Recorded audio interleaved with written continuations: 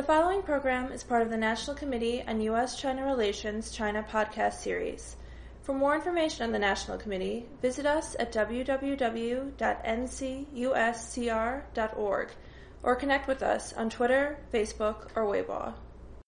Good afternoon. This is Steve Orlins, President of the National Committee on U.S.-China Relations, and I'm joined today by Anja Manuel, who has just written a terrific book called This Brave New World, which talks about the two rising powers in this universe, India and China. It is a fabulous book, and I would argue, in fact, it's a must-read because so little has been written where one puts China and India side by side. And you do, I should say, a spectacular job of understanding both. I can comment a lot on China, but on India, I have to say I'm a true neophyte. So my first question is, why this book, and why did you write it now? Right. Thank you, Steve. That's very, very kind of you. It's truthful, too. Thank you. This book has been a long time coming. So I actually grew up in Pakistan, right near the Karakoram Highway, which leads into wild western China, and near the disputed border of India. So this has been an interest for a long time. Why write it now? I was looking at our discourse, our public discourse, and there's so much that's said about China. We seem really worried about it. One day they seem 10 feet tall, and the next day in the headlines they're the doomed dragon and their economy is going to collapse. Well, the truth about China is actually somewhere in between, and I wanted to say that. And India, which is the other great rising power, we frankly talk very little about in our public discourse. And actually both of these countries are going to have a dramatic impact on us right here in America over the next decade. Why do you think so few people have written on this? As I was reading this book, I was thinking, I can't think of someone else who has kind of undertaken putting these two soon-to-be Goliaths side by side. Honestly, I don't know the answer to that. But I do know why I think we need to focus on both of them. And it's because within one decade, maybe a little more, between the two countries, you're going to have 3 billion people, the two largest middle classes on earth. Our companies are going to be selling to them if we continue to trade. And it is already the case, and will be the case even more, that we just can't solve big international problems without them. So even today, a smog cloud from Asia comes all the way to California, where I live. 20% of our pollution on the West Coast is actually created in China. And climate change is absolutely not solvable without both of these countries, which will be the first and third largest carbon emitters within the next decade. So we need to focus on both. What surprised you the most when you wrote the book about India and about China? I think what was new for me, I've spent decades now both in the State Department working with both of their governments, sometimes at very senior levels. I now have a company with Condoleezza Rice and others where we help U.S. businesses expand. So I've seen the elite of China and India. What was the most interesting to me in writing this book, and I try to tell the stories, is the other half. So I interviewed and shadowed a family in the slums of Delhi in their corrugated iron huts with no electricity, with no plumbing. They make their living by scrounging from a trash dump that's 3 football fields high, and they recycle the materials they find there, and that's how they make a living. Right. And from a lower caste, if I remember your description in the book. Yeah, these folks were actually Muslim, so it's different. They don't have the caste system, but a lot of lower caste Hindus are in that situation as well. And on China, just learning about how factory workers live and work. They aren't quite as destitute as the Indians, but they're living 8 or even 16 to a room in bunk beds. They have plumbing, they have electricity, so it's a different situation. It's frankly a much better situation than the urban poor in India, but it's still not something that I'd seen very often. So I met a lot of wonderful people while I was writing this book, and I tried to tell their stories. You kind of the book reflects a kind of a grudging respect for the Chinese system. Is that a fair kind of summary? I try not to take sides on the system. I get asked a lot, well, which system is better? Obviously, we live in a democracy, and the Indian system is much more resilient because it's a democracy. The Chinese, by virtue of being authoritarian, have one benefit and one downside. The benefit is if you decide you want to get something done, it's easier than in India. And in a lot of cases, it's easier than in the United States. So I think China, for example, got very serious about cleaning up their environment 5 years ago or so. Now China spends twice as much as the United States on clean technology. $110 billion $110 billion last year, compared to the U.S.'s $56 billion. So that's pretty impressive. Very hard for a democracy like ours or like India's to do that. But because it's authoritarian, it's brittle. It's like glass. It's very rigid. And if you tap it just the wrong way, it just might break. One of the interesting comparisons in the book is kind of corruption in India's society and corruption in China's society. How do you contrast the two? Right. Well, they're both corrupt. They both have a long way to go. And I think the style of corruption itself actually isn't all that different. How they are trying to address it is very different and really a reflection of the two different systems. So in China, as you know better than anyone, it's been all top-down. When you meet with Wang Xishan, the Chinese anti-corruption czar, and you hear him talk about is corruption cracked down, he hardens visibly. And this is all about the purity of the Communist Party and making sure that they rule for another century. So the Chinese have been quite good at arresting people and investigating hundreds of thousands of them. India, because it's a democracy and because power is more dispersed, all of the anti-corruption efforts have been bottom-up.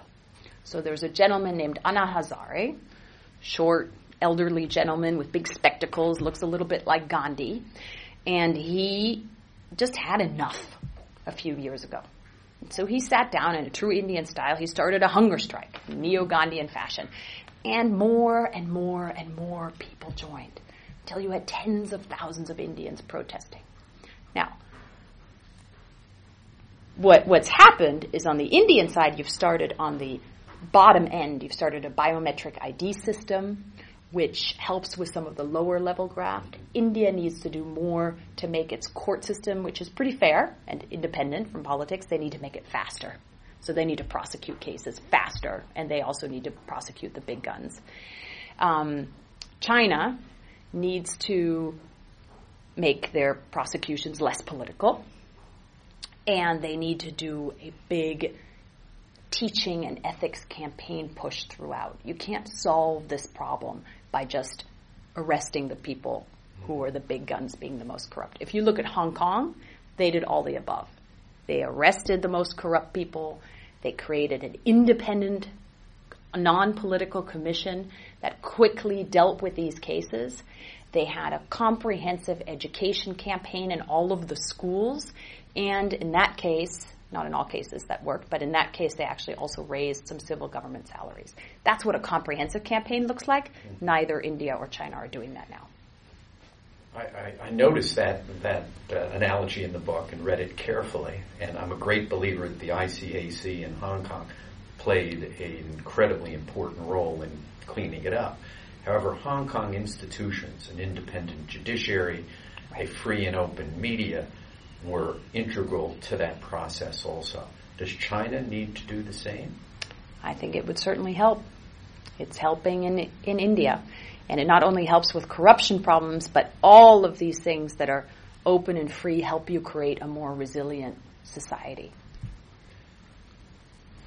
When you talk about kind of U.S. policy towards both India and China, is it fair to summarize kind of what you say is cooperate, that the focus of the policy should be finding areas where the United States can cooperate and kind of trying to deal with the areas where our interests are not shared, but deal with them in a kind of low-key, quiet manner, rather than the way it's kind of done today. Mm-hmm. Is that a fair summary? Or that is a fair summary of what I'm proposing. I also would compliment our diplomats working on both of these countries, because by and large, policy towards India and policy towards China have been fairly bipartisan across different U.S. administrations, and they plug along somewhere in the common sense middle. That's great. Bill Clinton did a big opening to India. George W. Bush doubled down with the civilian nuclear deal and a lot of new cooperation. And Obama has been quite good on India as well. In China, things plug along somewhere. You can quibble with people around the margins. What I say in the book is, we're going to continue to have disagreements. Just like you said, we should keep them quiet and mostly try to solve them behind the scenes. But we need to be very clear, especially with the Chinese, and consistent about where the lines are, and we haven't always been good at that. So, for example, with freedom of navigation exercises in the South China Sea, we were doing them for a while, then we stopped for 3 years, and now under Secretary Carter, we're doing them again. If I'm the PLA, I'm a little bit confused. Right? So that's one example of where we could be a little bit more consistent. Very hard.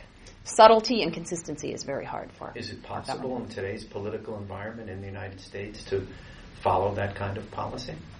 Not if Donald Trump is president. You've worked in a Republican administration. Still not a Trump fan. How should the U.S., the Chinese perceive our policy, whether it's the pivot/rebalance, or things we did in the Senkaku, Diaoyuan, and the South China Sea, with India, with Southeast Asia, with Vietnam, Malaysia, the Philippines, as an attempt to contain China, even though we argue that is not the case. That is the view of the China. When you talk to diplomats, you talk to folks in the think tanks, that's their view. In that context, should we be more careful of kind of how we articulate the policy with India? Is that something where the Chinese see that as the far eastern part of the containment, in fact? That's right. That's right. How should we kind of approach the policy? That's a good question. And I think, again, this requires subtlety and consistency, both hard.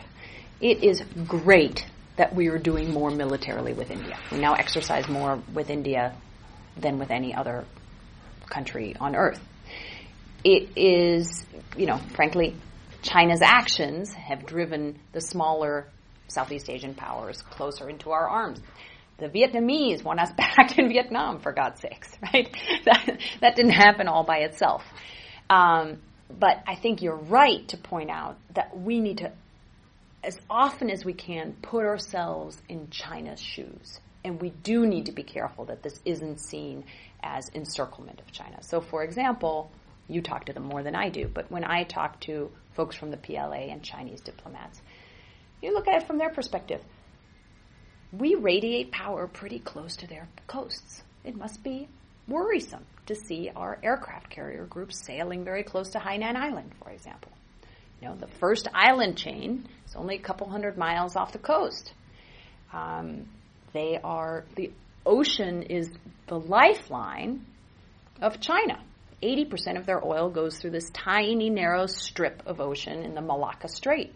If we shut that off, that would be a real problem for the Chinese economy. So you can understand why they're worried. And that's why I say in the book, clear, consistent lines, but cooperate. The military piece is the hardest of that. We've done a lot of good things recently, a lot more conversations behind the scenes with the PLA. I understand there's a lot of work being done to avoid accidents at sea. A colleague of mine at Stanford, Gary Roughead, who used to be the chief of the U.S. Navy, gets a lot of credit in some of the Track 2 dialogues because he made a simple suggestion to the Chinese. He said, just let the Chinese sailors talk to our sailors when we see each other. Right. And now they're all practicing Mandarin and practicing English together, right? It's much harder to come to blows when you have simple communication mechanisms like that. And it's interesting, the USS Blue really Blue Ridge is in Shanghai today. That's right. But the fleet was denied access to Hong Kong. It's Right. kind of this somewhat contradictory relationship. I think we're out of time, but I've been with Anja Manuel, who, in addition to writing this wonderful book, This Brave New World, which I would repeat is a must-read for those of you interested in China and India, is co-founder and partner with former Secretary of State Condoleezza Rice, National Security Advisor Steve Hadley, and Secretary of Defense Robert Gates in RiceHadleyGates LLC, a strategic consulting firm. Thank you so much for being with us this afternoon. Thank you very much.